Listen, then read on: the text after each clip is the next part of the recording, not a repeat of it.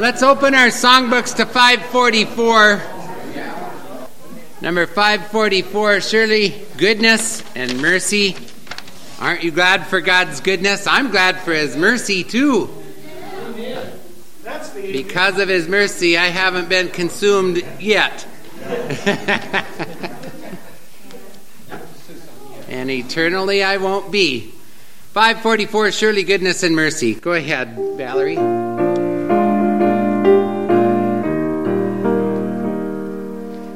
A pilgrim was I and a wandering.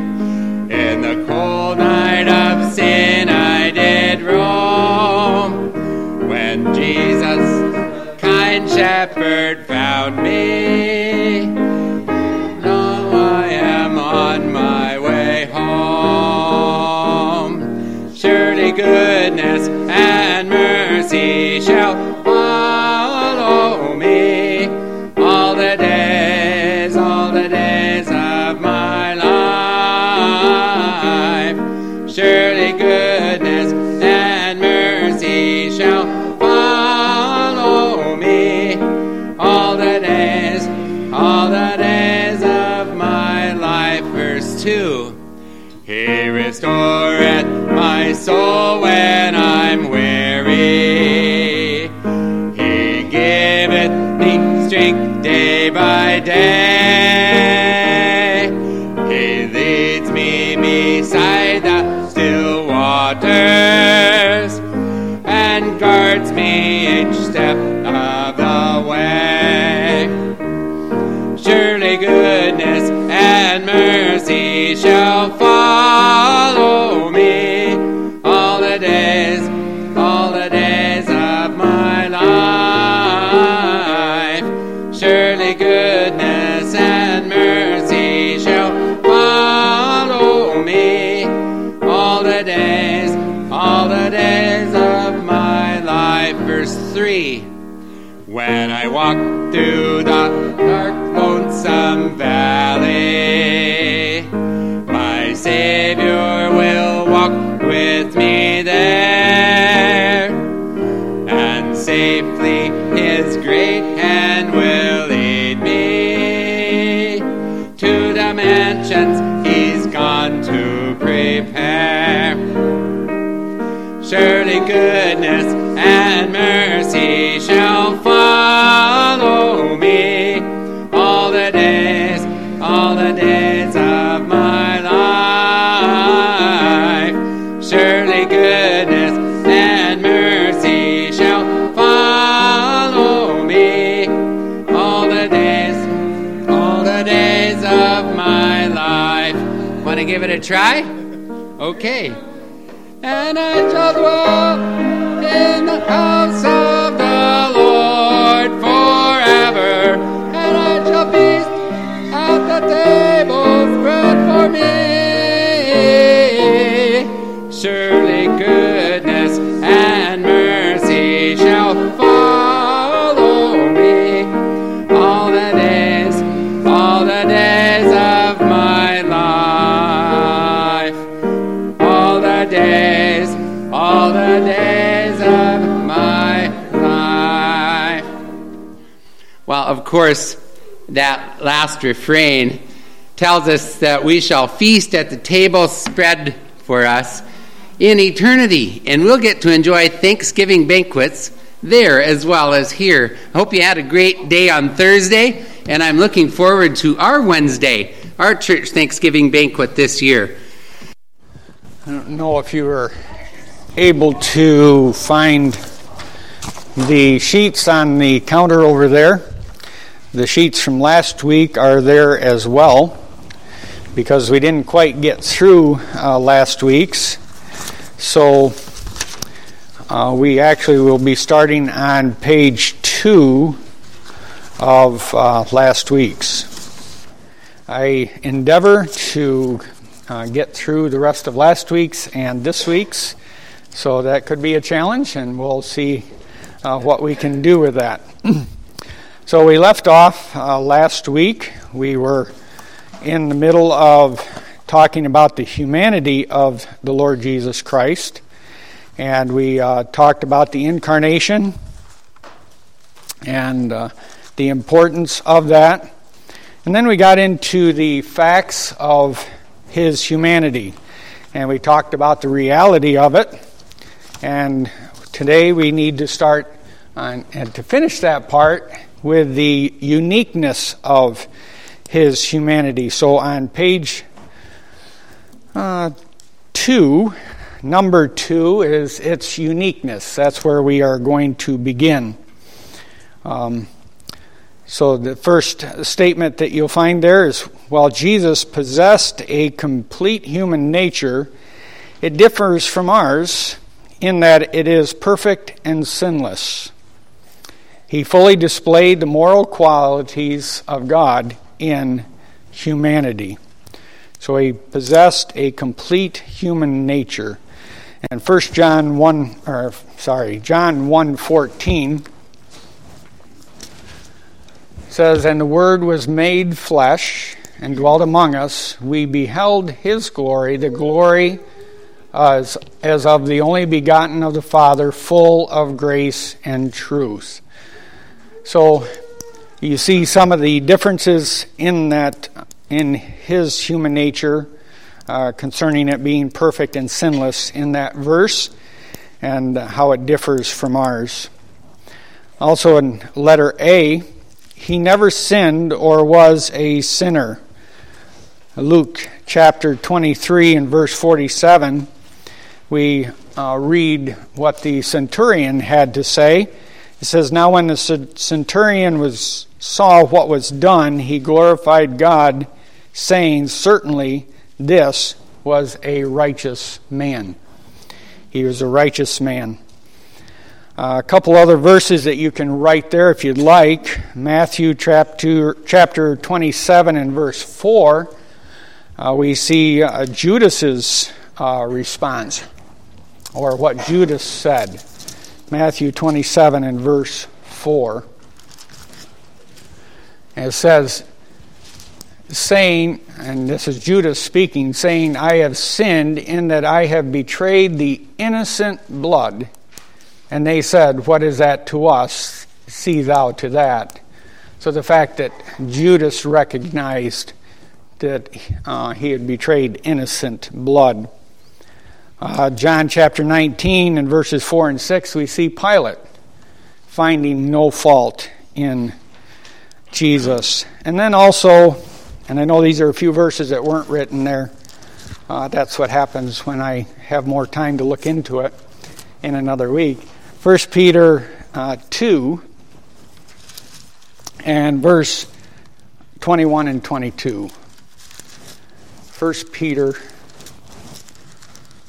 2, 21 and 22. "Who did no sin, neither was guile found in his mouth, who when he was reviled not again. When he suffered, he threatened not, but committed himself to him that judges righteously." So he did no sin, and there was no guile found in his mouth. So he never sinned and was a sinner. B, he never confessed sin or sought forgiveness. Hebrews chapter 7, verses 26 and 27 say, "For such an high priest became us, who is holy, harmless, undefiled, separate from sinners, and made higher than the heavens, who needeth not daily as those high priests to offer up sacrifice first for his own sins and then for the people's. For this he did once when he offered up himself." So he didn't as a sacrifice for his sins or daily for the sins of the people, because he did this once when he offered up himself. Okay, so he never confessed or sinned or sought forgiveness. And then C, he submitted to John's baptism, not indicative of his forgiveness, but rather as an occasion for his divine anointing. Turn with me to John chapter 1. John chapter 1 and verse 29. John chapter 1, beginning in verse 29. These things were done in, 29. The next day John seeth Jesus coming unto him, and saith, Behold the Lamb of God, which taketh away the sin of the world. This is he of whom I said, After me cometh a man, which is preferred before me, for he was before me. And I knew him not, but that he should be manifest to Israel, therefore am I come baptizing with water. And John bare record, saying, I saw the Spirit descending from heaven like a dove, and it abode upon him. And I knew him not, but he that sent me to baptize with water, the same said unto me, Upon whom thou shalt see the Spirit descending and remaining on him, the same is he which baptizeth with the Holy Ghost. And I saw and bear record that this is the Son of God. So his divine anointing was the purpose of his baptism, not for forgiveness. Any questions on that section, Pastor? Well, I was going to say, may I add a verse? Sure. Speaks to his absolute humanity and yet his sinlessness. Hebrews 4 verse 15, which says, For we have not an high priest which cannot be touched with the feeling of our infirmities, but within all points tempted, like as we are, yet without sin. Amen. Thank you. Joshua, give me some water, please. Next, letter D, we're going to speak of the union of Jesus' two natures. And here I don't have any blanks for you. I just want to work down through this section. Number one, God the Son was a person from eternity past that possessed the divine nature of God, that made him the second person of the Godhead. And I think this was covered well in the previous study when there was talk, the Trinity was, or triunity was spoken of, the fact that he was the second person of the Godhead. So number two, God the Son, upon his incarnation, took upon himself a human nature divinely generated of Mary's substance. Luke chapter 1 and verse 35, a verse that we have looked at before, but we will look at again, and we'll find that some of these verses do keep coming up. Luke chapter 1 and verse 35 says, And the angel answered and said unto her, The Holy Ghost shall come upon thee, and the power of the highest shall overshadow thee. Therefore also that holy thing which shall be born of thee shall be called the Son of God. So last week we talked about that word overshadowed, the fact that the Holy Spirit came over Mary and generated within her the baby that would be born. So it was by the Holy Spirit. Thirdly, we see in Hebrews 1:3, the verse reads, Who being in the brightness of his glory, the expressed image of his person, and upholding all things by the word of his power, when he had by himself purged our sins, sat down at the right hand of the majesty on high. Those two words, his person, are the words, and I didn't write it down, but is the word that we referred to as the hypostatic union.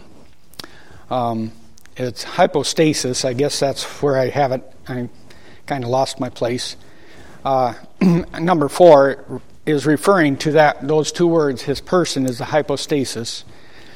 It's a setting under or an essence. So the word could read, or the verse could read, who being in the brightness of his glory and the express image of his essence, and upholding all things by the word of his power. So looking into that word.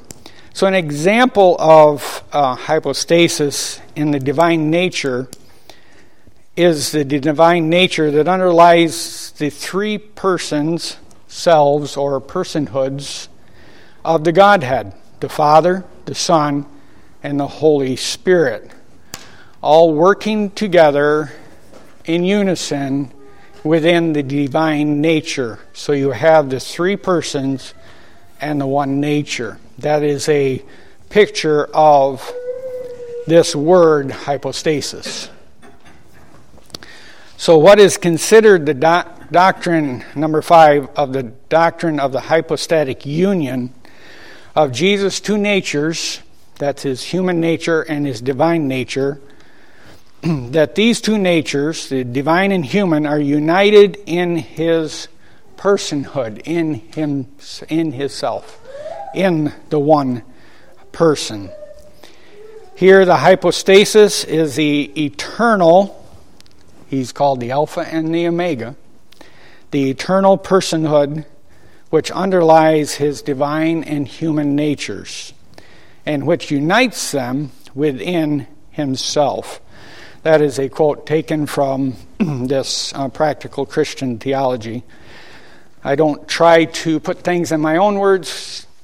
I'd rather use his words than to get it mixed up, because it is somewhat of a difficult thing for us to understand in our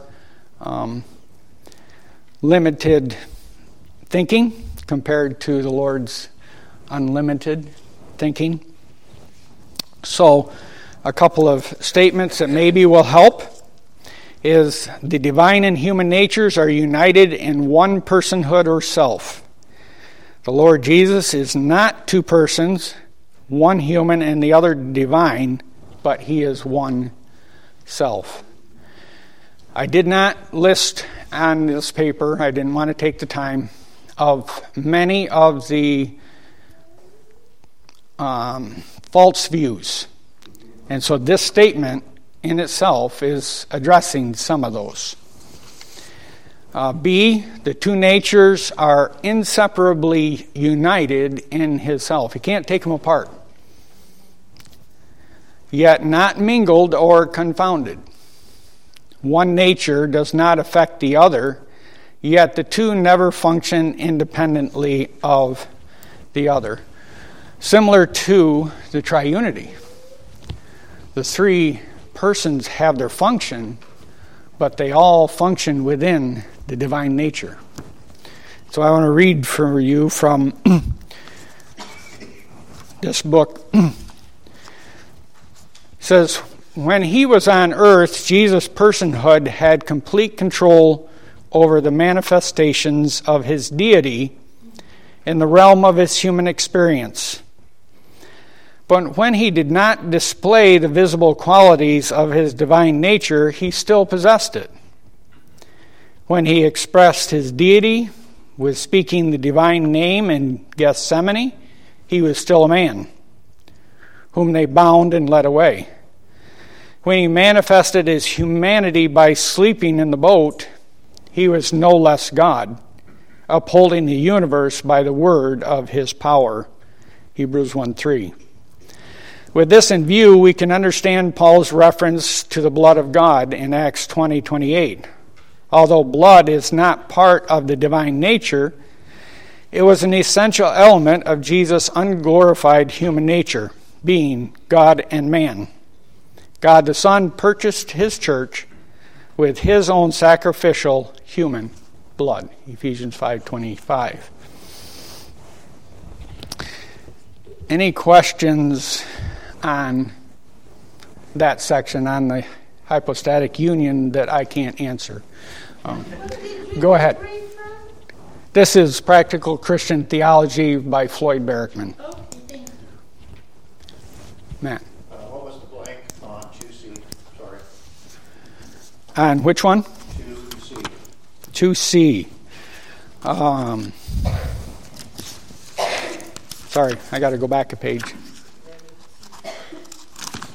2C. He submitted. Okay. Well, let's move on to page 4.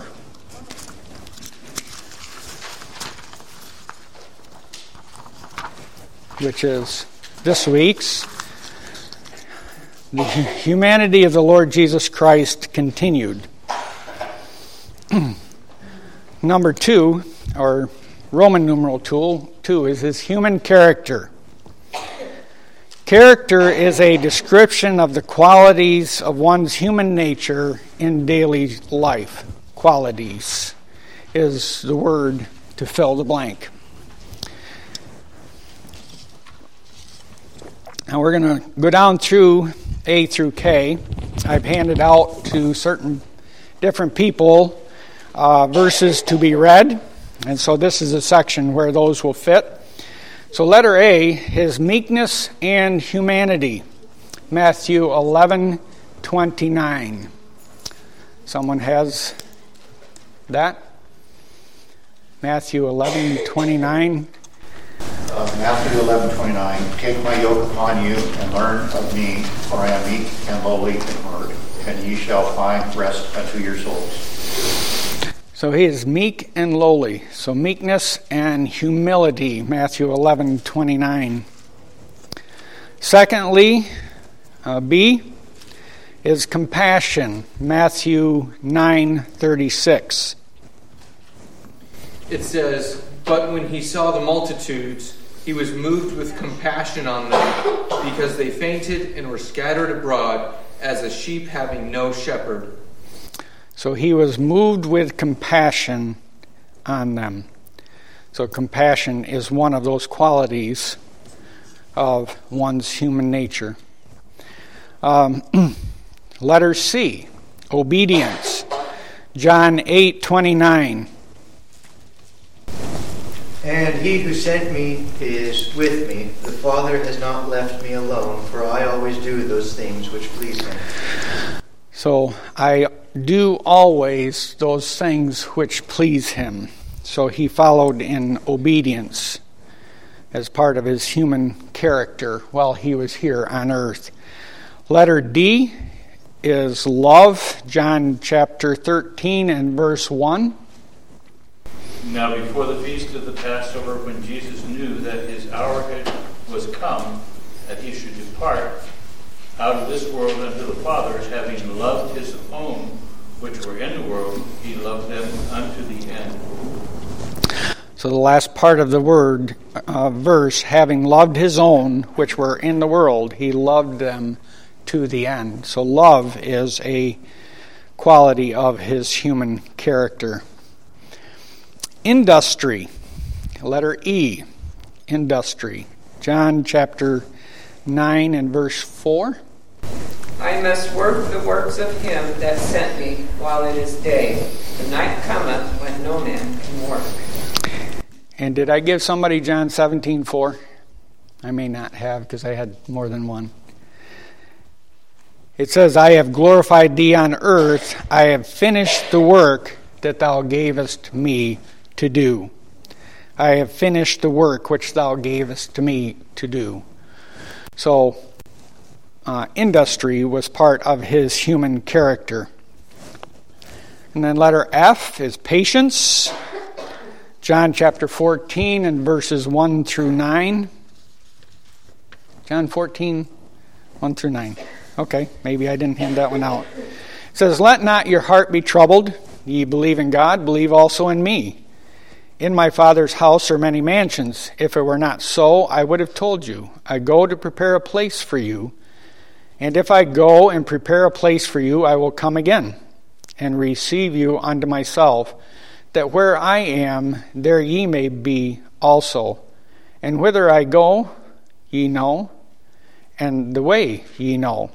Thomas saith unto him, Lord, we know not whither thou goest, and how can we know the way? And Jesus saith unto him, I am the way, the truth, and the life. No man cometh unto the Father but by me. If ye had known me, ye should have known my Father also. And from henceforth ye know him, and have seen him. Philip saith unto him, Lord, show us the Father, and it sufficeth us. Jesus saith unto him, Have I been so long time with you, and ye hast thou not known me? Philip, he that hath seen me hath seen the Father, and how sayest thou then, Show us the Father? So he showed patience in the way he was dealing with Thomas and with Philip in those passages. Letter G, grace. 2 Corinthians 8:9. For you know the grace of our Lord Jesus Christ, that though he was rich, yet for your sakes he became poor, that you through his poverty might become rich. So his grace shown toward us. And I know there's other verses that would fit in each one of these, and you can add to it as you want. But his grace was part of the quality of his human character. H, his forgiveness. Luke chapter 23, verse 34. Then Jesus said, Father, forgive them, for they do not know what they do. And they divided his garment and cast lots. Okay. Father, forgive them, for they know not what they do. He showed forgiveness in the midst of what he was going through. And then letter I, tenderness. John chapter 8 and verse 3 through 11. And the scribes and Pharisees brought unto him a woman taken in adultery. And when they had set her in the midst, they say unto him, Master, this woman was taken in adultery in the very act. Now Moses in the law commanded us that such should be stoned. But what sayest thou? This they said, tempting him, that they might have to accuse him. But Jesus stooped down, and with his finger wrote on the ground, as though he heard them not. So when they continued asking him, he lifted up himself and said unto them, He that is without sin among you, let him first cast a stone at her. And again he stooped down and wrote on the ground. And they which heard it, being convicted by their own conscience, went out one by one, beginning at the eldest, even unto the last. And Jesus was left alone, and the woman standing in the midst. When Jesus had lifted up himself and saw none but the woman, he said unto her, Woman, where are those thine accusers? Hath no man condemned thee? She said, No man, Lord. And Jesus said unto her, Neither do I condemn thee. Go and sin no more. So here is an account of Jesus showing tenderness toward this woman when obviously she was caught in sin. And so tenderness was was a quality of his human nature. J, firmness and courage. Luke chapter 9 and verse 51. Now it came to pass, when the time had come for him to be received up, that he steadfastly set his face to go to Jerusalem. So he steadfastly set his face to go to Jerusalem. He was determined, a firmness, but also courage in the midst of it, knowing what was coming. And so two more qualities together. And then lastly is holiness. Mark chapter 1, verses 23 and 24. Now there was a man in their synagogue with an unclean spirit, and he cried out, saying, Let us alone. What have we to do with you, Jesus of Nazareth? Did you come to destroy us? I know who you are, the Holy One of God. The Holy One of God.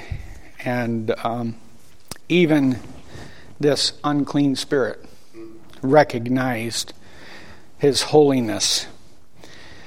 Now, as I look at that list to me is a very tough list because my toes hurt going down through that, because you know what? Those were the qualities in Jesus' humanity when he was here on earth. And the interesting fact is these qualities are available to us as saved individuals. Galatians chapter 5, verses 22 through 25. It says, "But the fruit of the Spirit is love, joy, peace, long-suffering, gentleness, goodness, faith, meekness, temperance. Against such there is no law. And they that are Christ's have crucified the flesh with the affections and lusts. If we live in the Spirit, let us also walk in the Spirit." So each one of those qualities through the Spirit could be part of our lives. Made me think of the song, "Oh, to be like Thee." And that, I hope it's your goal as well as mine, that each day I would become more and more like Him, that I would be the light in this world, that others might see Him through me. And I know I fail, and I'm thankful for His grace and mercy that I can go to Him when I do fail and ask for forgiveness. So a challenge to us from His human character. So that's a description of it. What is the importance of that? Number 2 is it showed He was qualified to be our Savior. It says, Hebrews 7:26 and 27 say, "For such a high priest became us, who is holy, harmless, undefiled, separate from sinners, and made higher than the heavens, who needeth not daily as a high priest to offer up a sacrifice for his own sins and then for the people's. For he did this once when he offered up himself." So we had read 27 before. I added 26 to that. It showed that he was qualified to be our Savior. 1 John 3:5 says, "And ye know that he was manifested to take away our sins, and in him is no sin."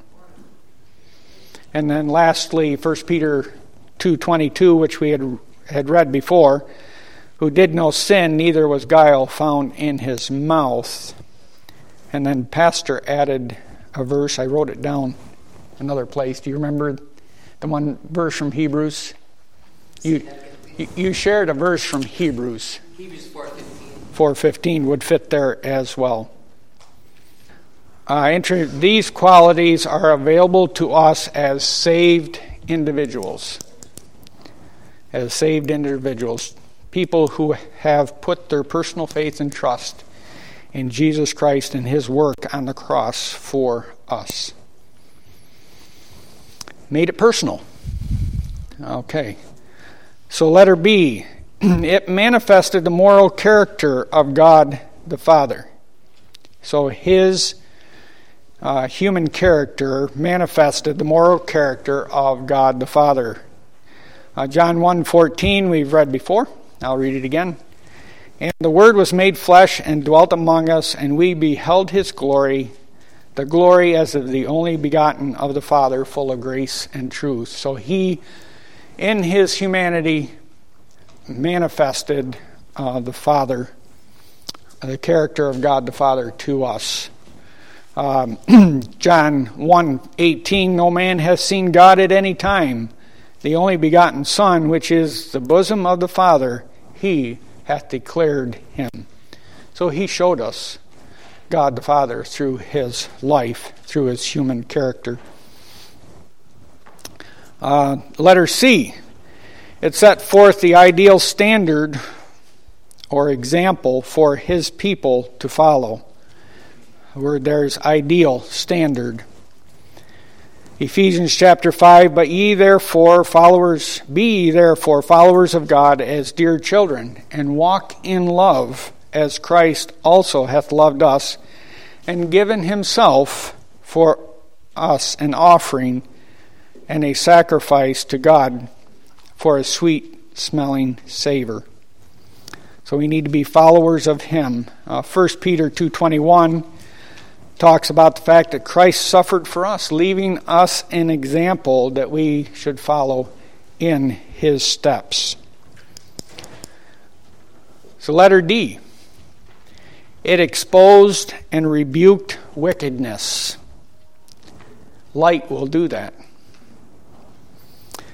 John 3:19 and 20. Let's turn there. John 3:19 and 20.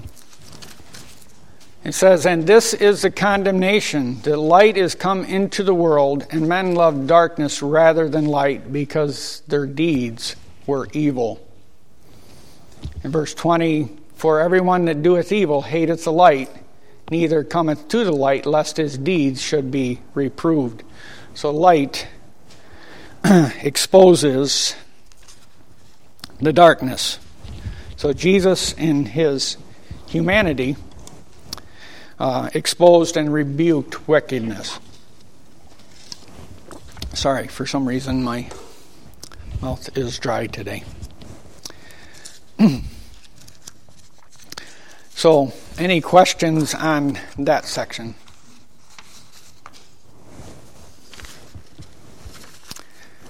Okay, so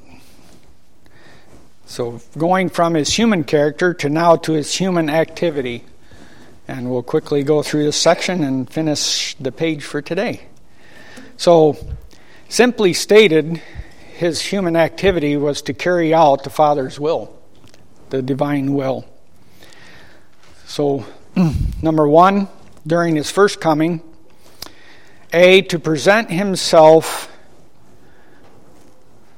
I lost my spot, to present himself to Israel for acceptance or rejection. To present himself to Israel for acceptance or rejection. Luke chapter 4 and verse 42 through 44 says, "And when it was day, he departed and went into the desert, and the people sought him and came unto him and stayed him, that he should not depart from them. And he said unto them, I must preach the kingdom of God to other cities, for therefore I am sent. And he preached in the synagogues of Galilee." So his one part of his human activity was to present himself to Israel for acceptance or rejection. B, to allow himself to be crucified, confirming the divine sentence of condemnation. And Romans 8:2 says, "For the law of the Spirit of life in Christ Jesus hath made me free from the law of sin and death." John 16:11 says, "Of judgment, because the prince of this world is judged." And then John 12:31, "Now is the judgment of the world. Now shall the prince of this world be cast out." And it's interesting, that phrase in John 12:31, where it says, "Now shall the prince of this world be cast out." To explain that a little bit is the fact that because we know that he is a prince in the power of the air, even as we speak, but his dominion after Christ's death, his dominion over men, or his power to enslave and so to ruin them, is destroyed. The death of Christ judged or judicially overthrew him. He was thereupon cast out or expelled from his usurped dominion. Letter C, to give his life for the provisional atonement for humanity's sin. And I'll just read these last two so that we can finish up. Letter D, to arise in triumph over death and Satan. Amen. And letter E, he prepared the apostles for their ministry of establishing Christianity in the world. And you can look up those verses that go with that if you'd like. But that is his human activity to that point. We will later discuss his human activity during his absence from earth and during his second coming. We will do that next week. I'd ask for questions, but we're already over time.